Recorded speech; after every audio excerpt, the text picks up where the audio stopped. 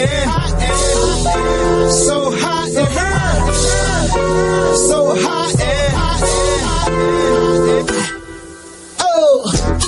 Real Estate Radio 94.9 News Now and Stimulating Talk. This is Byron Lazine with the One Team, along with Chaz Cook, Ryan Casey from One Team at William Ravis Real Estate. We've got PK in the house, Pat Kenny from Barnum Plans, and this is by far the best real estate and economics show on 94.9. Nothing comes close. We've been doing it for years, and we're glad to be back with you. Pat, I'm going to start with you here on this show because you were dreading the conversation a little bit. You said, I don't know if I really want to get into it. There's so much doom and gloom. Everybody is upset. Everybody is like walking to the edge of the cliff and wondering if they're going to be pushed off of it or if they should just jump now. Pat, the Fed had a whole bunch of really straightforward messages in their talk this past week. There was a couple that really stood out to me, but I'll go to you first. And what were your biggest takeaways? I was going to ask if you felt personally attacked with Jerome Powell targeting the housing market fairly aggressively. He's someone who's done an amazing job in all of his time in office, kind of walking a very fine line. And he basically had some really strong words for your folk there, Byron, Ryan, Chad. It was actually pretty impressive to see him really target an industry like that negatively, which obviously I'm not saying impressive in a positive manner. I don't think he's ever done something quite that poignant before. To be honest, I mean, like I said, he's always kind of walked the line, but that was pretty fair. You agree with me that was the most extreme messaging towards it's definitely towards housing, because I'm always listening, from that retrospect. That was the most extreme messaging towards housing that you've probably ever heard out of his mouth. I think it's the most extreme message, regardless of any industry in particular at all. I think like he generally, like I said, his role, as the Fed chair is to give us guidance, but he purposely, and if you read the notes that come out, because right at 2:00 at the end of the FOMC meeting, they release the notes. 2:30 is his press conference every time they do the meetings, and so everybody has about 24 minutes to digest as much data as possible quickly, right, and try to kind of form your own opinions about it. And it's the first time he's really targeted a sector of the market at all like that. Certainly this year, but I think in the last 4 or 5 years, he's always talked about broad markets as a whole. He'll make reference to, financial sectors every now and then because of lending rates, because of interest rates, obviously those kind of things. But actually like a specific sector of the market, like housing, really isn't on their radar that often. And to go out and say what he said, I mean, other than the Jackson Hole meeting where, he actually used the word aggressive in his speech, where he said, we're going to aggressively target interest rates and inflation, which is something that they don't usually say, right? He's a little more, dovish kind of. This time he kind of doubled down, and I'm very interested to see kind of what the fallout. I feel like it's going to take some time to digest, right? We were only talking about a couple of days ago. I don't know that the real estate market, the housing market, or even just the broader market has really digested what the Fed, not blaming housing, but really attributing a lot of this to housing, is going to do in the long run here. Yeah, they need a scapegoat, and it seems like the housing industry is going to be that for the Fed. I agree with you. I saw some, comments on TikTok, some morons on Instagram saying, "Oh, the Fed always talks about housing. This is nothing new." If anything, it is a one-sentence footnote when he has a talk like he had this week, when they have a meeting. It is very small. He'll talk about the broader markets for sure, but he rarely goes this deep and aggressive at housing. He went on a whole soliloquy that housing is going to have to be torn down before it gets better. I mean, and, people were, kind of matching up what number of price declines that would mean. Would that mean 20%? Would that mean 30%? Of course, many markets have gone up 40%. So in my calculations, housing, you're still going to be in a gain especially if you're locked into 2.5% interest rate. Don't to Pat's, what we were talking about before the show, don't go jumping off that cliff. If you bought a house 2 years ago, you're locked into 2.5%, 3%, 3.5% interest, and you're still going to be up from where you bought it. You'll be fine.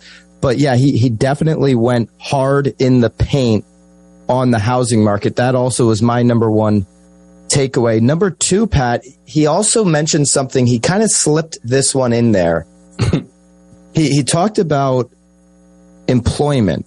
And so obviously the difference and the reason why there were some people arguing that we're not in a recession because employment is so strong, right? That was the big theme a couple of months ago. We're not in a recession because employment is so strong. That's the big difference here. You know, we have employment, we have no unemployment issues, and we have rising wages. Well, he mentioned employment, and he said, now we're never going to say we don't want people to be working, but we will disrupt employment, meaning we will put people on the unemployment line if it means getting to 2% inflation.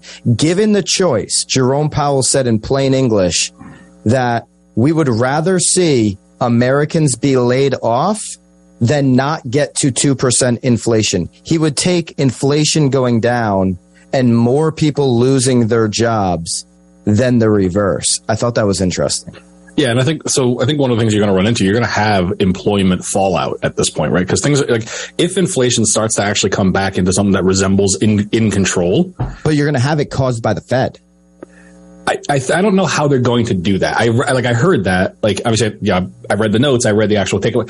I don't understand. I don't know that I fully recognize if it's an action of theirs where there's a targeted game plan to do it, or whether he's simply saying, I'm willing to accept the fallout of this happening. Because I don't understand, like, I'm not smart enough by any means to understand how economic policy from the Fed and an interest rate move will impact you hiring a new office staff member, right? Other than costs, which is inflation based, which is the opposite of what they're doing. Right? So, like, I haven't yet figured out, I understand he's willing to accept it. And you're right. I think what's going to happen is we're going to see people driven out of jobs.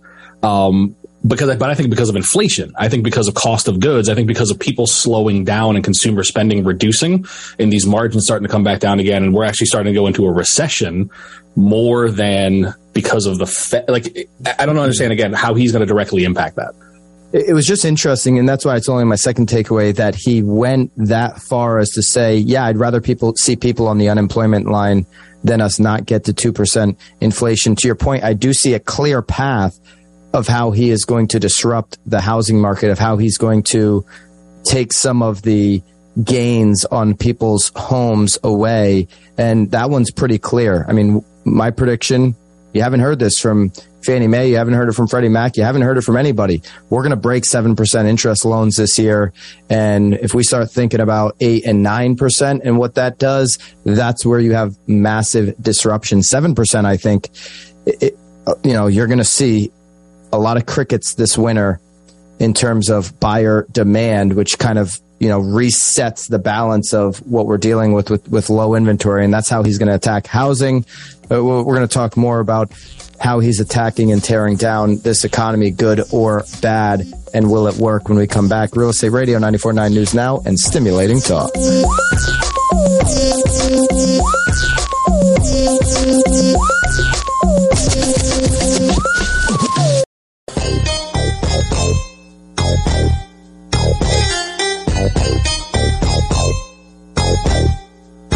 Real Estate Radio 94.9 News Now, Stimulating Talk. Byron Lazine, along with Chaz Cook, Ryan Casey from the One Team at William Ravis Real Estate. We've got Pat Kenny, Barnum Plans, in the house. And we're going to take a little bit break from Jerome Powell's messaging and what the Fed was talking about. We'll pick that up in the next segment, because joining us here is Josh Miller, the race director of the Hartford Marathon. Josh, what's going on, brother? Just having a great day, getting excited. We're 2 weeks out from the 29th running of the Eversource Hartford Marathon, taking place October 8th. So 2 weeks to go. We were just joking about my background noise. I got about 20 volunteers at my office here, cleaning things, packaging things, getting ready for the big day. So Josh, how long have you been the race director for the Hartford Marathon Foundation?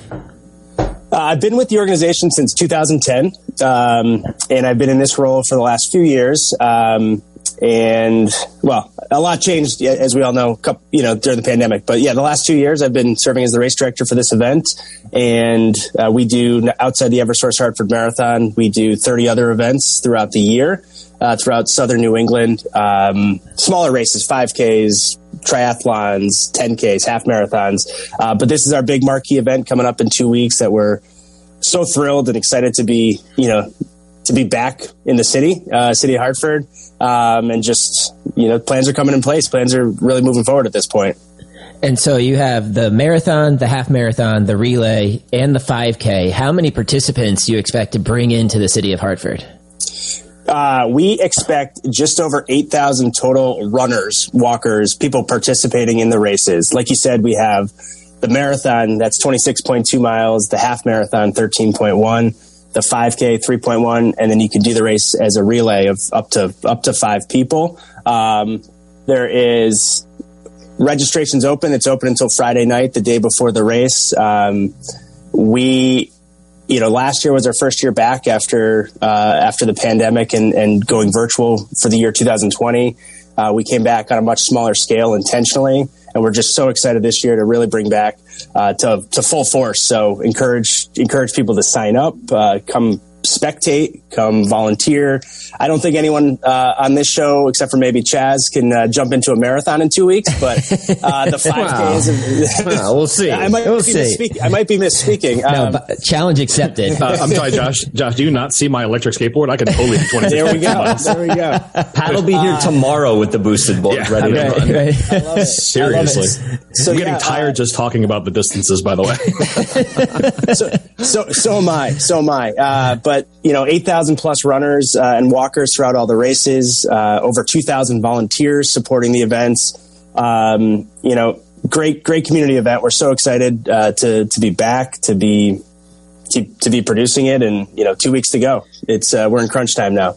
So 8,000 runners, 2,000 volunteers, approximately how many spectators? I'm just trying to get a feel for how much of an impact or how many people that the Hartford Marathon Foundation brings to the city of Hartford over that 24 hours, call it 48 hours, Friday and Saturday. Tens of thousands of spectators come out that day. We do an economic impact study on an annual basis. It's continually over $10 million in economic impact to the greater Hartford region just for this weekend. Wow.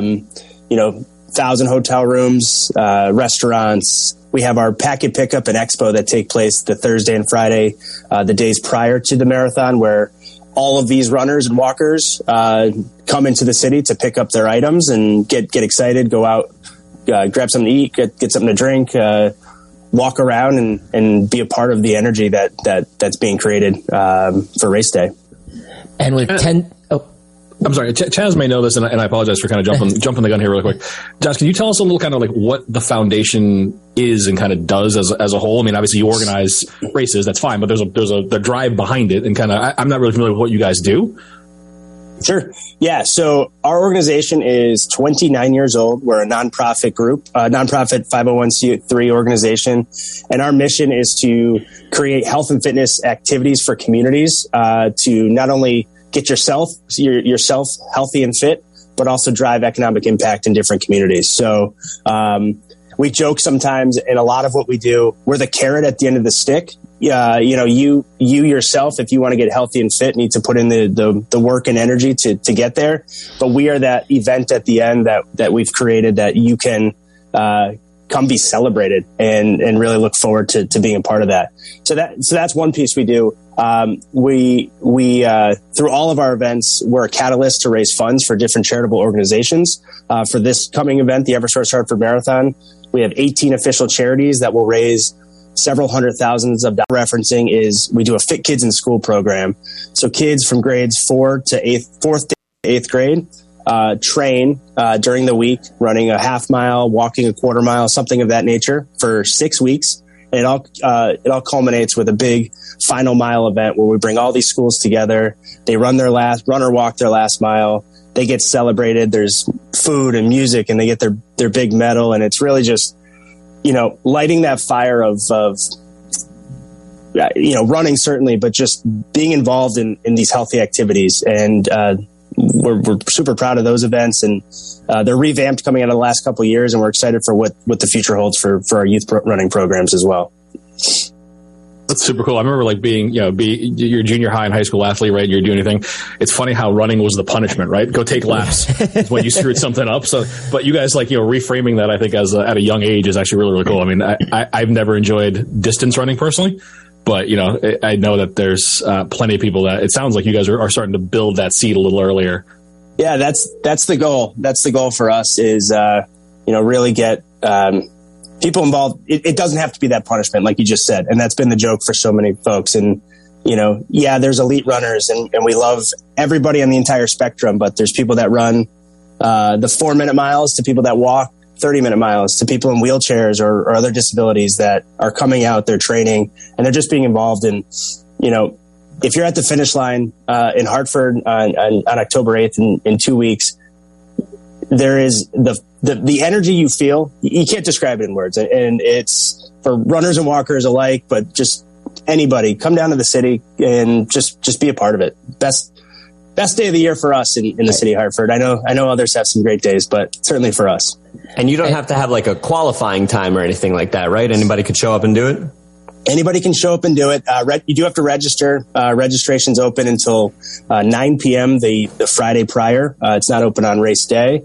But anybody can do it. You can decide, Friday morning that you want to come out, do your 5K. By participating, you get an awesome T-shirt, a finisher medal, some delicious hot food, of course, a beer garden afterwards. Everyone over the age of 21 can enjoy an ice cold beverage afterwards as well. So it's a great day. It's a great day to kick off fall. And I feel like having the registration open until 9 p.m. the day before is like the perfect recipe for me and Bobby to go to happy hour and go, won't do it. And then I'll do it. Let's do it. Yeah. And then the next morning it's 7 a.m. and the two of us are staring at each other going, what on earth did we agree to do? I tell you what, ourselves to the starting line. If you and Bobby decide to jump in this race, I will buy your plane ticket up from Florida to watch you do it because I will be there for that. And I will be at the finish line screaming my head off for you. Yeah, but you probably have to be at work on Monday morning. For me to run 26.2 miles is a solid 72-hour event. That is not a day-long thing. No, you do it as a relay. You and Bobby break it up. Come on. It'll be fun. It's like 13 and change each. Come on. Bobby, I do actually have 2 different electric skateboards, so we could easily do that. Just both ride one. So, Josh, you mentioned, the tens of thousands of people that are coming into the city of Hartford and, 8,000 runners across all the various events. The Hartford Marathon has also been voted one of the greenest marathons in the country. How do you guys manage that on such a scale of, tens of thousands of people? It's challenging for sure, but it's a big focus of ours. We, many years ago, were voted the greenest marathon in the country, and we've continued that energy for as long as we can. We installed on one of our event trailers, has solar panels on it, and it powers certain areas on at our finish line. We eliminated all plastic water bottles throughout the race course and at the finish line with some pretty cool initiatives that we instituted. And we, try and source as much of our food as locally as we can. The hot food we're getting is from our local restaurant that's cooking up hot soup for 8,000 people as they cross the finish line. It's challenging to keep that the focal point to be sustainable and green, but it's important to us. So that's what we focus on. Wherever we can improve, we do. With more recyclables, we have composting teams there that are sorting through trash from our friends over at UConn, their Eco Husky team, sorting through what's compostable and what's not, trying to educate people, on that front. Some initiatives that, we as an organization want everybody to be focused on, but if we can educate you, along the way at our event, then we'll certainly try and do that. So an electric skateboard would kind of fall under like that net zero area. We could sneak one of those. That seems fine to me. I can pass will be carbon neutral runner. Yeah, there you go. I mean, it probably set some sort of a land speed record for the marathon, I'm sure. All right, Josh, if people are interested, where can they go again to sign up? Website, in person? What are all the details somebody needs to know if they want to hit this marathon? Yeah. HartfordMarathon.com has all the details on how to sign up, all the start times, and where to, how to register. HartfordMarathon.com. If you want to sign up in person, if you're in the, Southern New England region, Thursday from 4 to 7 p.m. at the Excel Center in Hartford, and Friday from 11 a.m. to 9 p.m. at the same location, the Excel Center in Hartford. And race day is Saturday, October 8th, 2 weeks from today, kicks off at 8 a.m. And you want to run, walk, volunteer, spectate, just be a part of it. We encourage all of that. And we'd love to see everybody out there in 2 weeks. I think we're 3 weeks, right? No, we're 2 weeks. 2 weeks. 2 weeks to the day. Yeah. 2 weeks to the day. Yeah. All right. Well, there we go. Josh Miller, race director of the Hartford Marathon. Go check it out online, and you're doing something very nice for the community. Appreciate it, Josh. We'll see you guys right after this short break. Real Estate Radio 94.9 News Now, stimulating talk.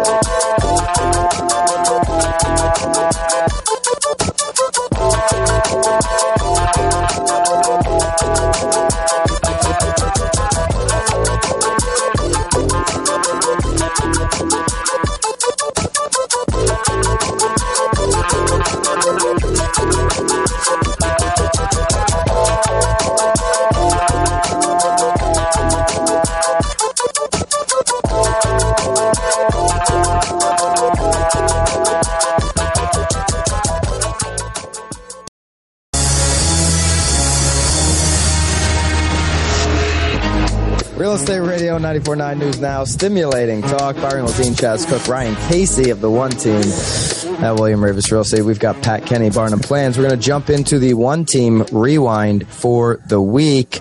Talk about our open houses before we get back into our big takeaways from Jerome Powell's messaging and what it all means for your housing market.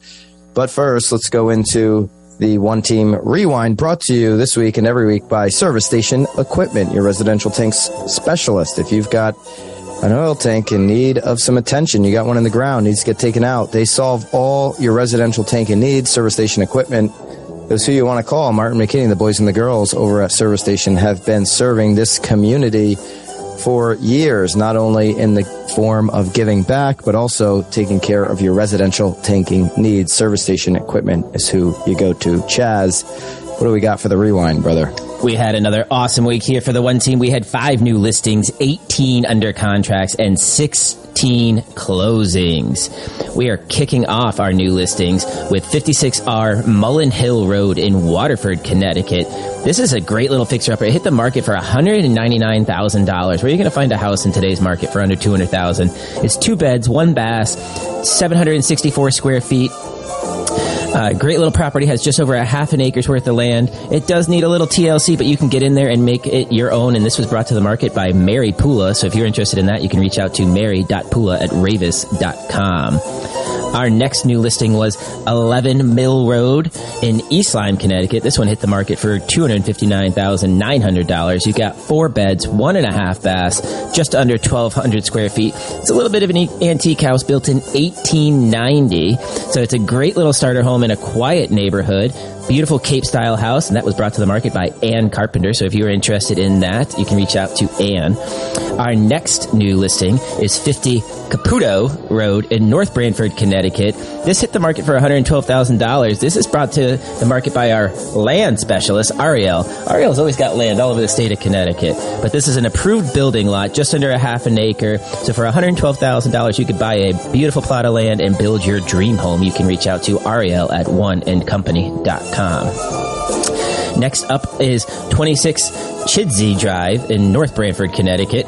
This one was brought to the market by Victoria, and it hit the market for $299,000. 2 beds, 1 bath, just over 900 square feet. It's got a huge outdoor deck. It's almost the size of the house. It wraps around the entire back of it. So beautiful little spot there. Recently updated, new roof, new deck, new HVAC system. So you do not want to miss that opportunity. You can reach out to Victoria at oneandcompany.com if you are interested in 26 Chidsey Drive in North Branford, Connecticut. And our final new listing is 166 Old Brookfield Road, number 22C3 in Danbury, Connecticut. This was brought to the market by Alex Pepe. It hit the market for $345,000. You've got 2 beds, 1.5 baths, just over 1,200 square feet. You're looking at HOAs about $369 a month, but this house is move-in ready. It needs nothing for you to do except to show up with a backpack and a toothbrush and move right in. So you can reach out to Alex at oneandcompany.com. BuyerCliff.com if you are interested in a condo in the Danbury area. Don't forget your toothbrushes. Now let's go with under contract. These are the towns where we got properties under contract. Pawcatuck, which is basically that Rhode Island, Connecticut line, East Lyme, Niantic, North Haven, 570 Whitney, I Will Always Love You in New Haven, Columbia, that's me, West Haven, Stratford, Hamden, Meriden, Southbury.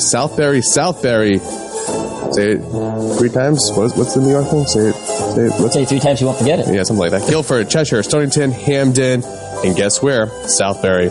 And these are the places, these towns that we closed. Congratulations to our buyers and sellers. We closed in New London, Waterford, Bridgeport, Madison, Newington, Coventry, East Haddam, New Haven, Wallingford, West Haven, Naugatuck, North Haven, Middletown, New London, Wallingford, Hamden. All right, and we have one open house going on tomorrow, Sunday, September 25th, and that is at 60 Briarcliff Road in Hamden, Connecticut, and that is going on from 12 to 2 p.m. So if you're looking for a house in the Hamden area, you can head over to that one, which again is tomorrow, September 25th, at 60 Briarcliff Road in Hamden from 12 to 2 p.m. There you go. That's the One Team Rewind for the week, brought to you by Service Station Equipment, your residential tank specialist, the Tank Man, Martin. Martin, I need a hug from you the more I look at the news, okay? I'm looking at all these headlines. I'm seeing Jerome Powell for the first time actually verbally assault the housing market. He has said he is going to basically single-handedly, along with the help of the Fed, tear down the housing market. It's a game plan. It's one that he says is going to get us back to a better place. Housing has been the scapegoat for many. They didn't want to call the economy in a actual recession, so they want to point the blame now at housing. And listen, housing, it's certainly become unaffordable for many, but we can get into the merits of what they're doing here. First, I'll give you a direct quote from Jerome Powell. When I say reset, I'm not looking at a particular specific set of data. What I'm really saying is that we've had a time of red hat housing market over the country. Famously, houses were selling to the first buyer at 10% above even the asking price before seeing the house, that kind of thing. So there's a big imbalance between supply and demand. Houses were going up at unsustainable fast level. So the deceleration in housing prices that we're seeing should help bring prices more closely in line with rents and other housing market fundamentals. By the way, Jerome, rents are going to continue to go up. If people can't buy a house, what do you think landlords are going to do? They're going to jack them, think, oh, you can't go anywhere? Yeah, here's a 10% increase. He says that's a good thing, though, because this is a direct quote after he talks about coming in line with rents. That's a good thing.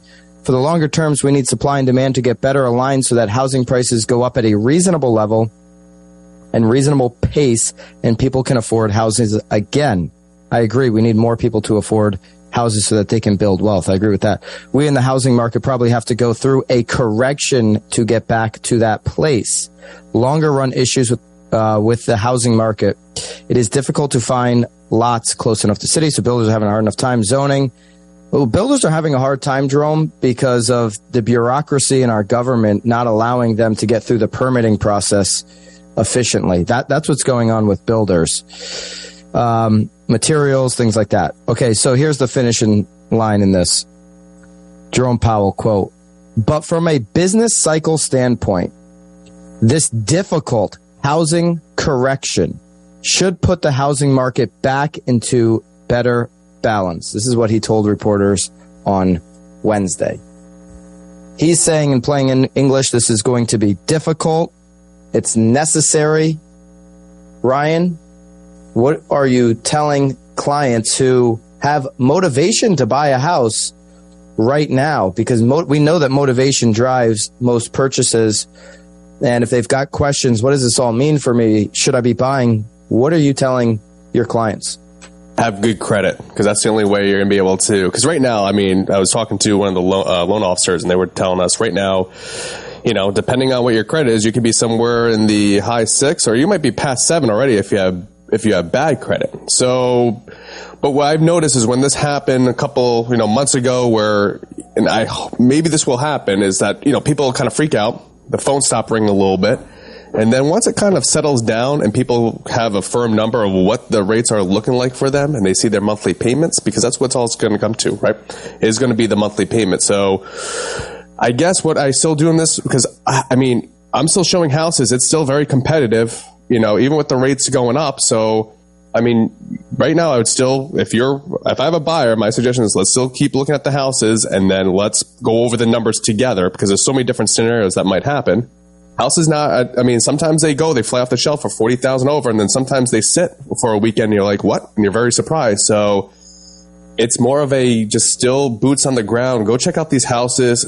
And then if you like something, let's start feeling out the numbers. That's what I don't think you can sit down with a notepad. I mean, you can and get numbers, but you still have to get out there.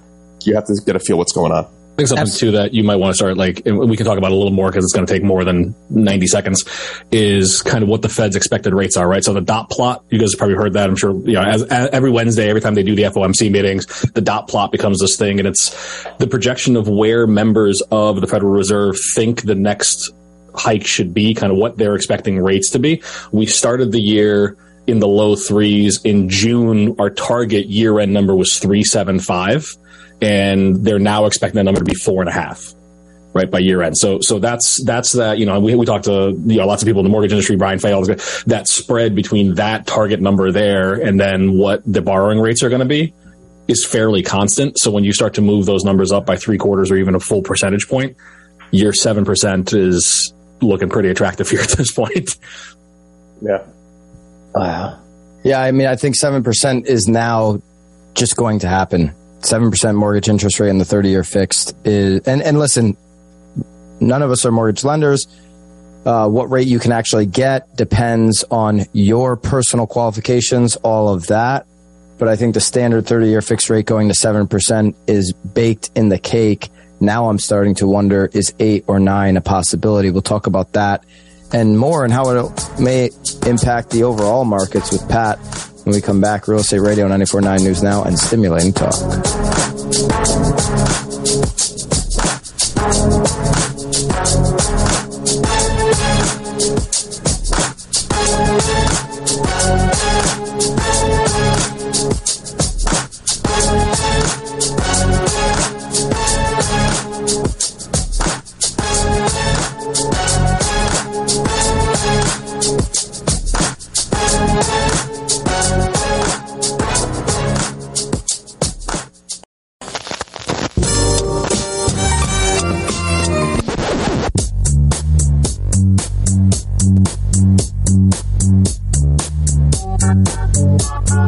Real Estate Radio 94.9 News Now, Stimulating Talk. Byron Lazine along with Chaz Cook and Ryan Casey from the One Team at William Ravis Real Estate. We are the number one team in the state of Connecticut year to date, wire to wire. Most homes sold, more than any other team in the state. If you need some help with your real estate needs right now, go over to oneandcompany.com, ONEAND company, all spelled out, .com. And connect with us today. We also have Pat Kenny from Barnum Plans. You can seek out Pat for some investment strategies and planning for your future today at barnumplans.com, BARNUM plans.com. We're talking about Jerome Powell's direct messaging to the economy and more specifically to the housing market. He pointed out the housing market many times in his talk this past Wednesday, and really is zeroing in on it and needing to, in his words, you know, correct the housing market in a substantial way so that we can get back to a more balanced place.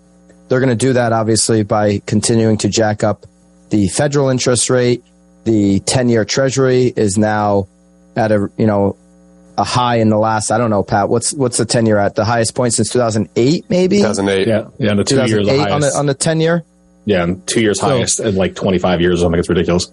The 30-year fixed mortgage rate follows the 10-year more closely than it does what's going on with the federal interest rate. They both have an impact, but typically follows the 10-year being at an all-time high, and all of a sudden you're seeing, or not an all-time, but the highest since 2008. And now you're seeing this this mortgage interest rate now over 6% for the first time since 2008.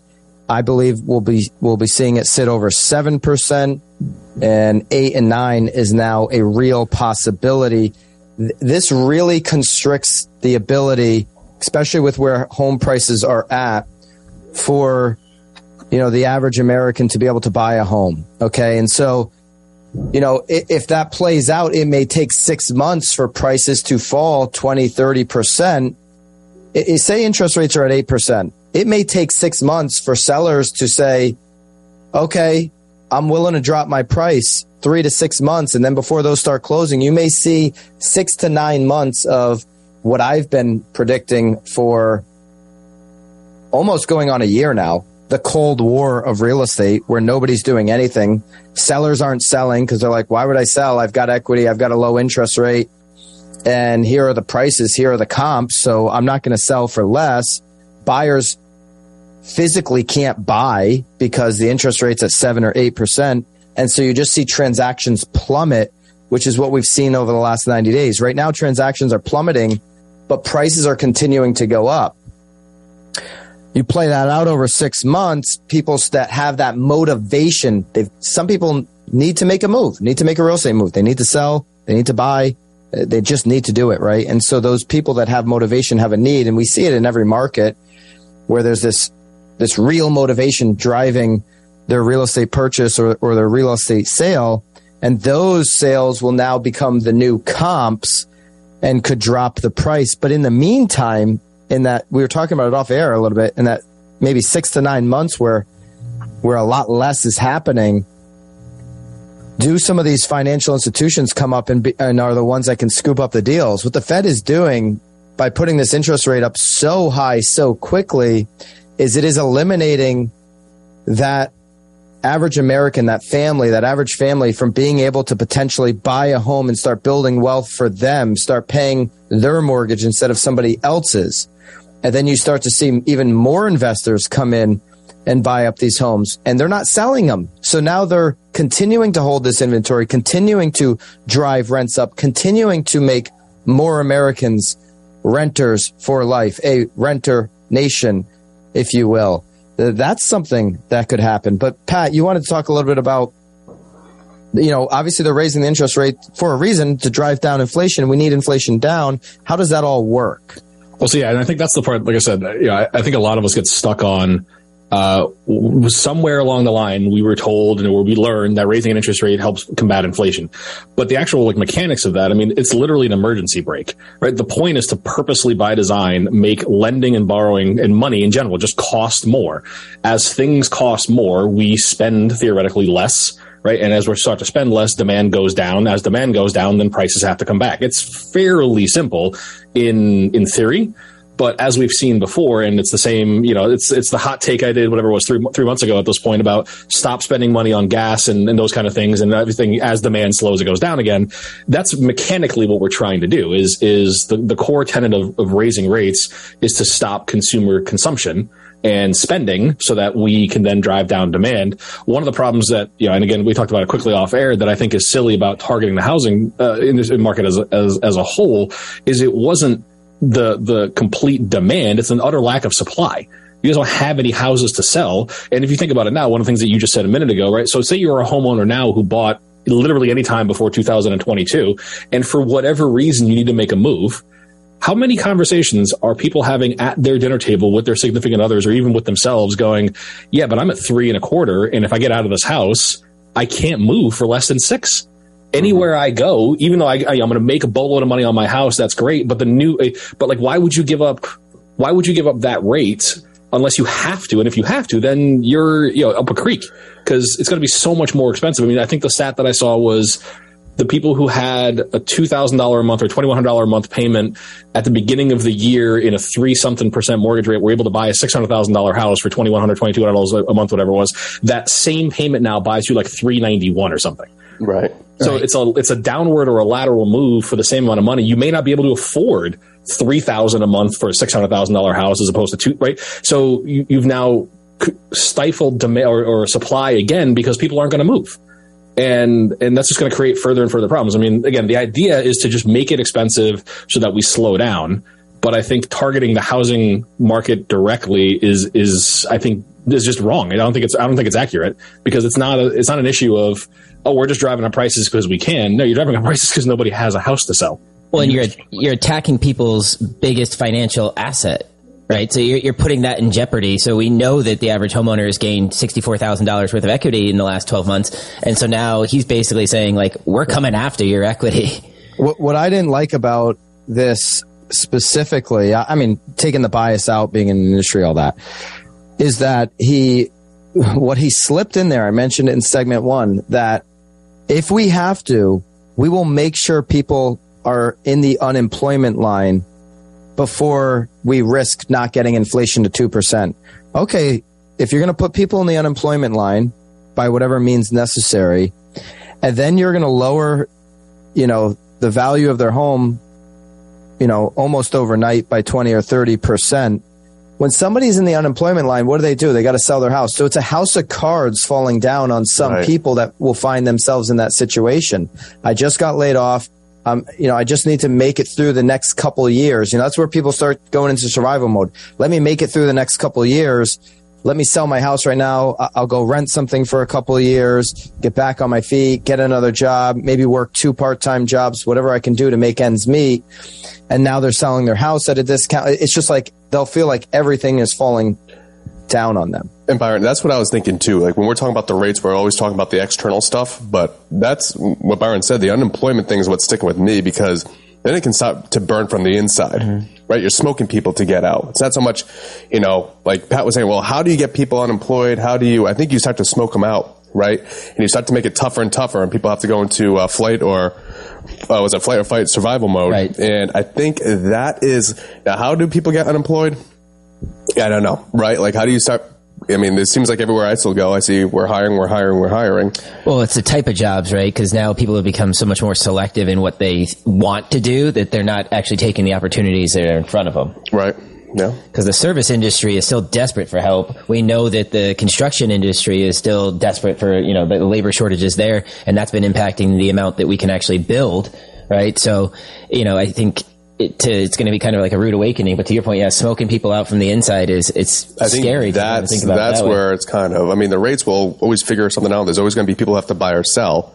But what happens when people can no longer do it? Yeah, I mean, with rates, everything moves hand in hand in tandem, right? So, like, we always joked about how the 80s were outrageous because your mortgage was 16%. Yeah, but your CD was paying you 17.3. So, like,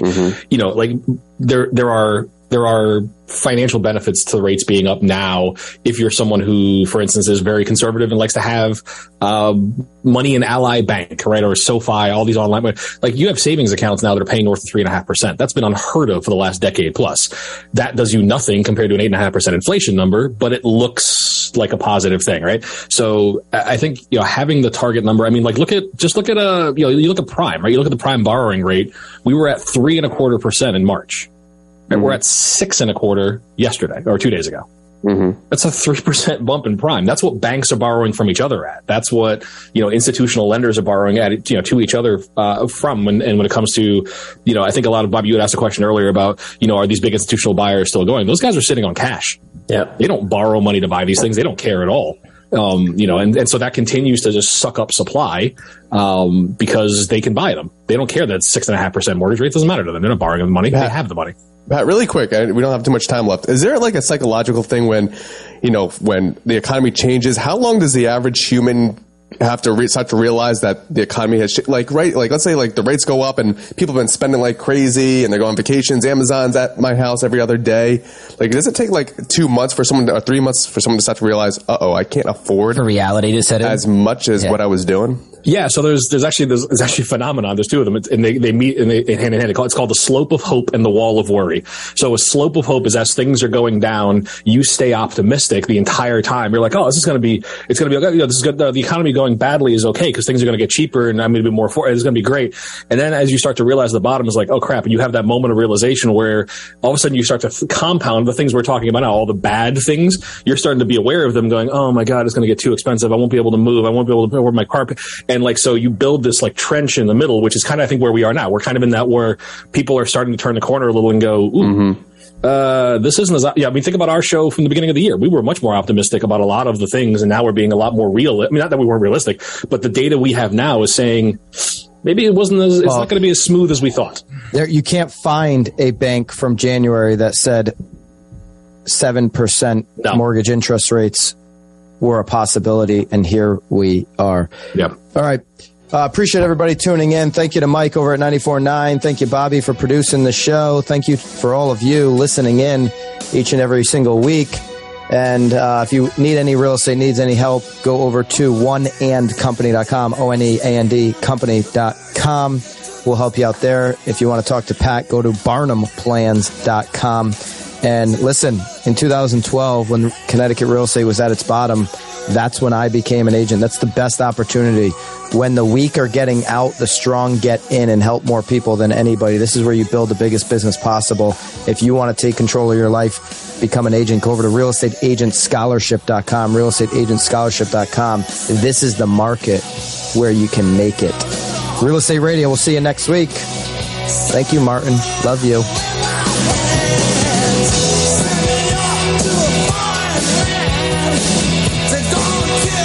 The yellow